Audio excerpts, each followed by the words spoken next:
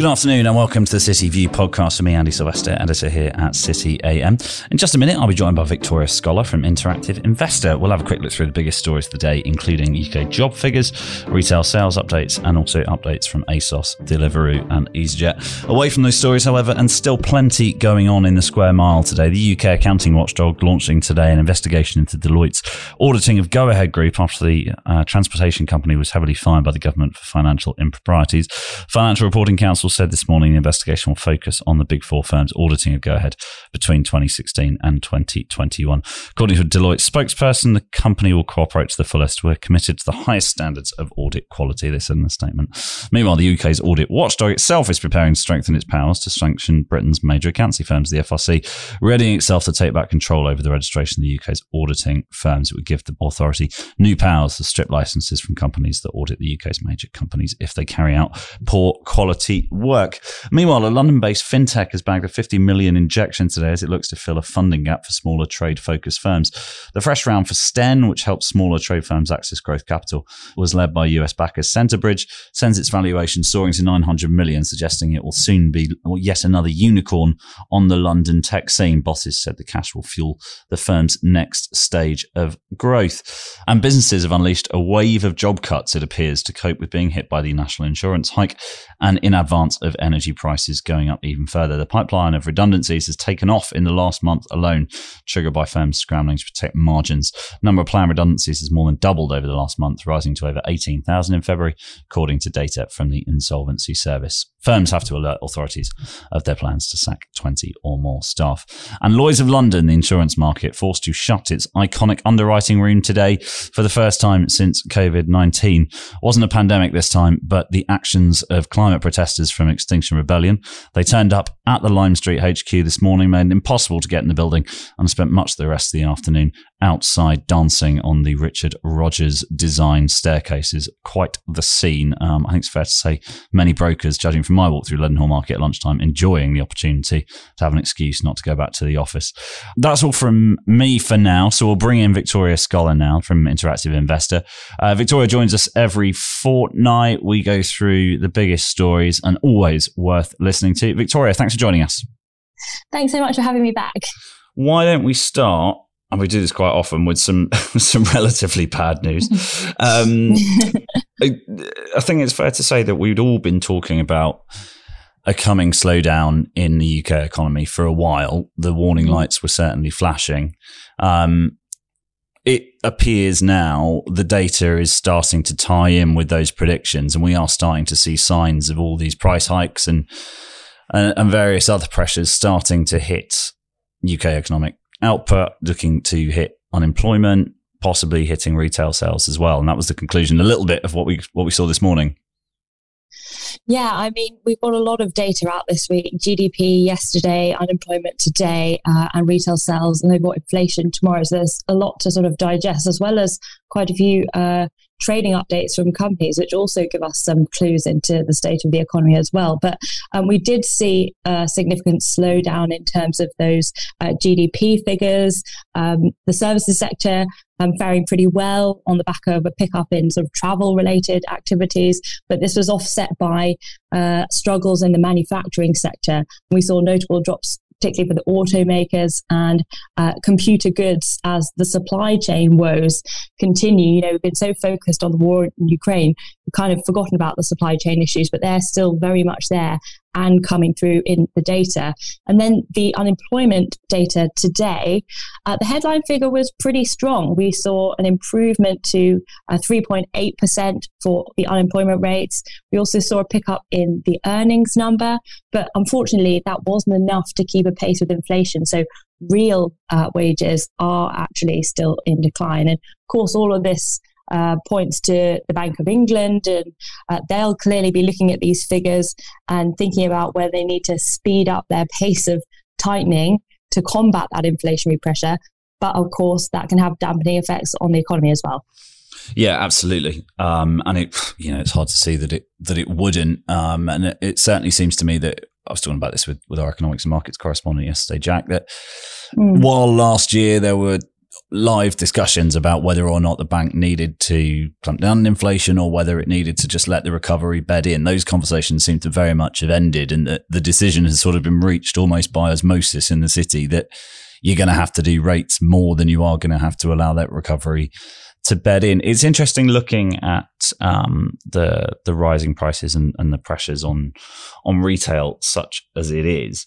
Data can say an awful lot, right? The GDP figure yesterday was slightly skewed because, for instance, the UK is not, the healthcare sector is not flying in the same way that it was last year. That's a good thing because we're not vaccinating millions of people all the time because there's a global pandemic and a lockdown, right? So there are elements of it that kind of need to be taken in that context. But when you just look at what people are doing on the shelves, that's a sign of the pressures that are going to hit the rest of the economy, because you can be sure if they're starting to scrimp and save at the supermarket, they'll be scrimping and saving on everything from gym memberships to going out to whatever else it might be.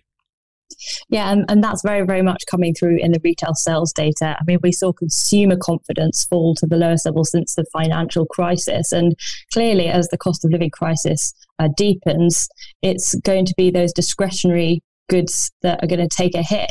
Families are trying to focus on affording the essentials with food prices, energy bills and taxes all on the rise.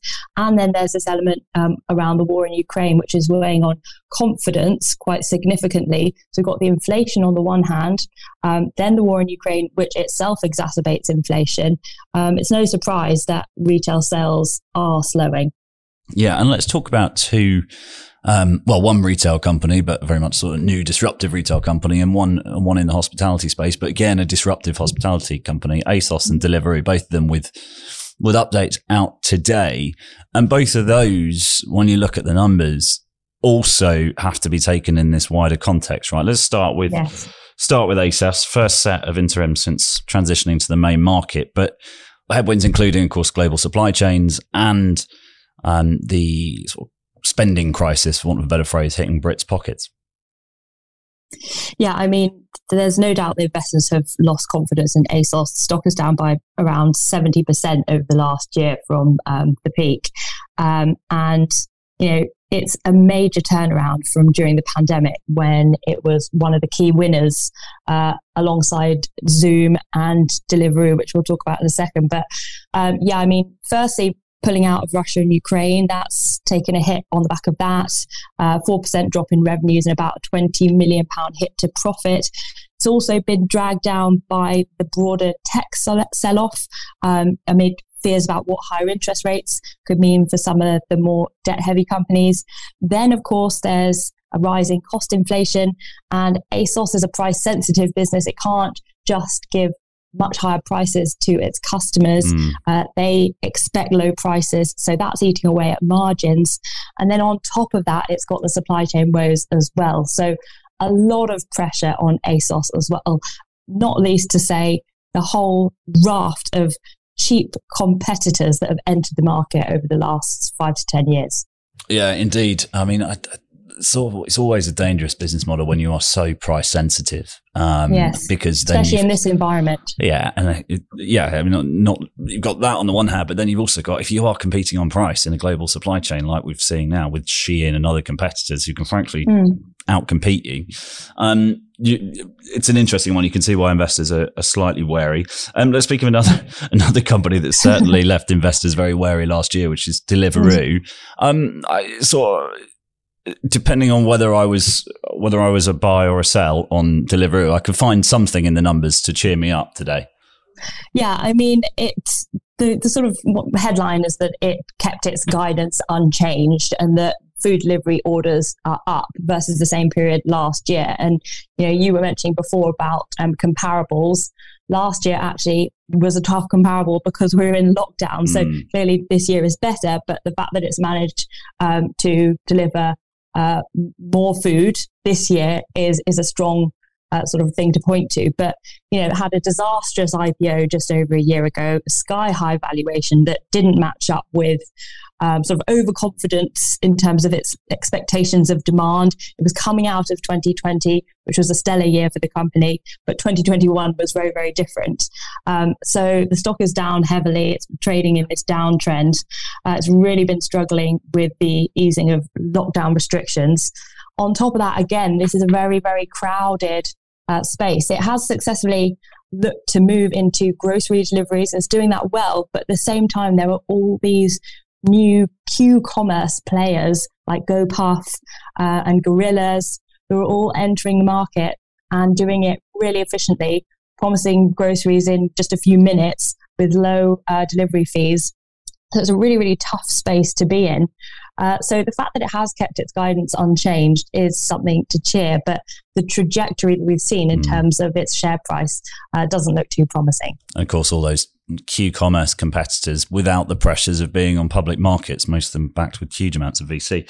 And the other thing I saw in the Deliveroo numbers, which again speaks to the economic situation that we're in, although the orders deliveries were positive, the actual average spend per order starting to slip, which suggests, again, there's that slight uncertainty that, sure, you might have the takeaway or the delivery a couple of times a week, perhaps, but maybe you focus on the mains and you skip the dim sum now. It might be the economic sort of the way of looking at it as people just look to save where they can. Let's just very briefly talk about something that sounds a little bit like good news, since goodness knows we all need a holiday.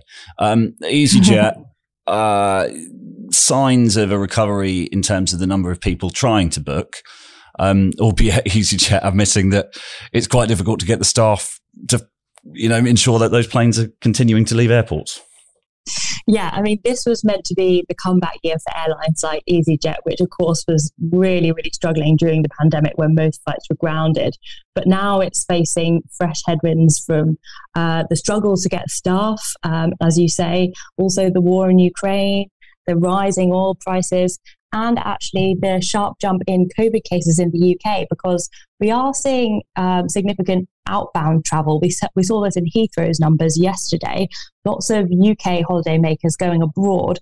We aren't seeing the same traffic in the other direction. A lot of international travellers wary to come to the UK, and business visitors as well, possibly not coming for the reason that our COVID cases are still very elevated. But EasyJet struggled in February on the onset of war, but has been trying to recover since then. And actually, on our interactive investor platform, it's become one of the most bought stocks. I think because it's so heavily discounted now, people are seeing it as a bargain buy. Yeah, buy the dip. Not something you want to do on a plane, I suppose. Exactly, but buy the dip. But we'll leave it there, Victoria. Always a pleasure. Thanks so much for joining us. Thanks so much for having me back. Brilliant. That was Victoria Sculler from Interactive Investor. All from me for today. Plenty to chew on, I'm sure you'll agree. We'll be back tomorrow. See you soon.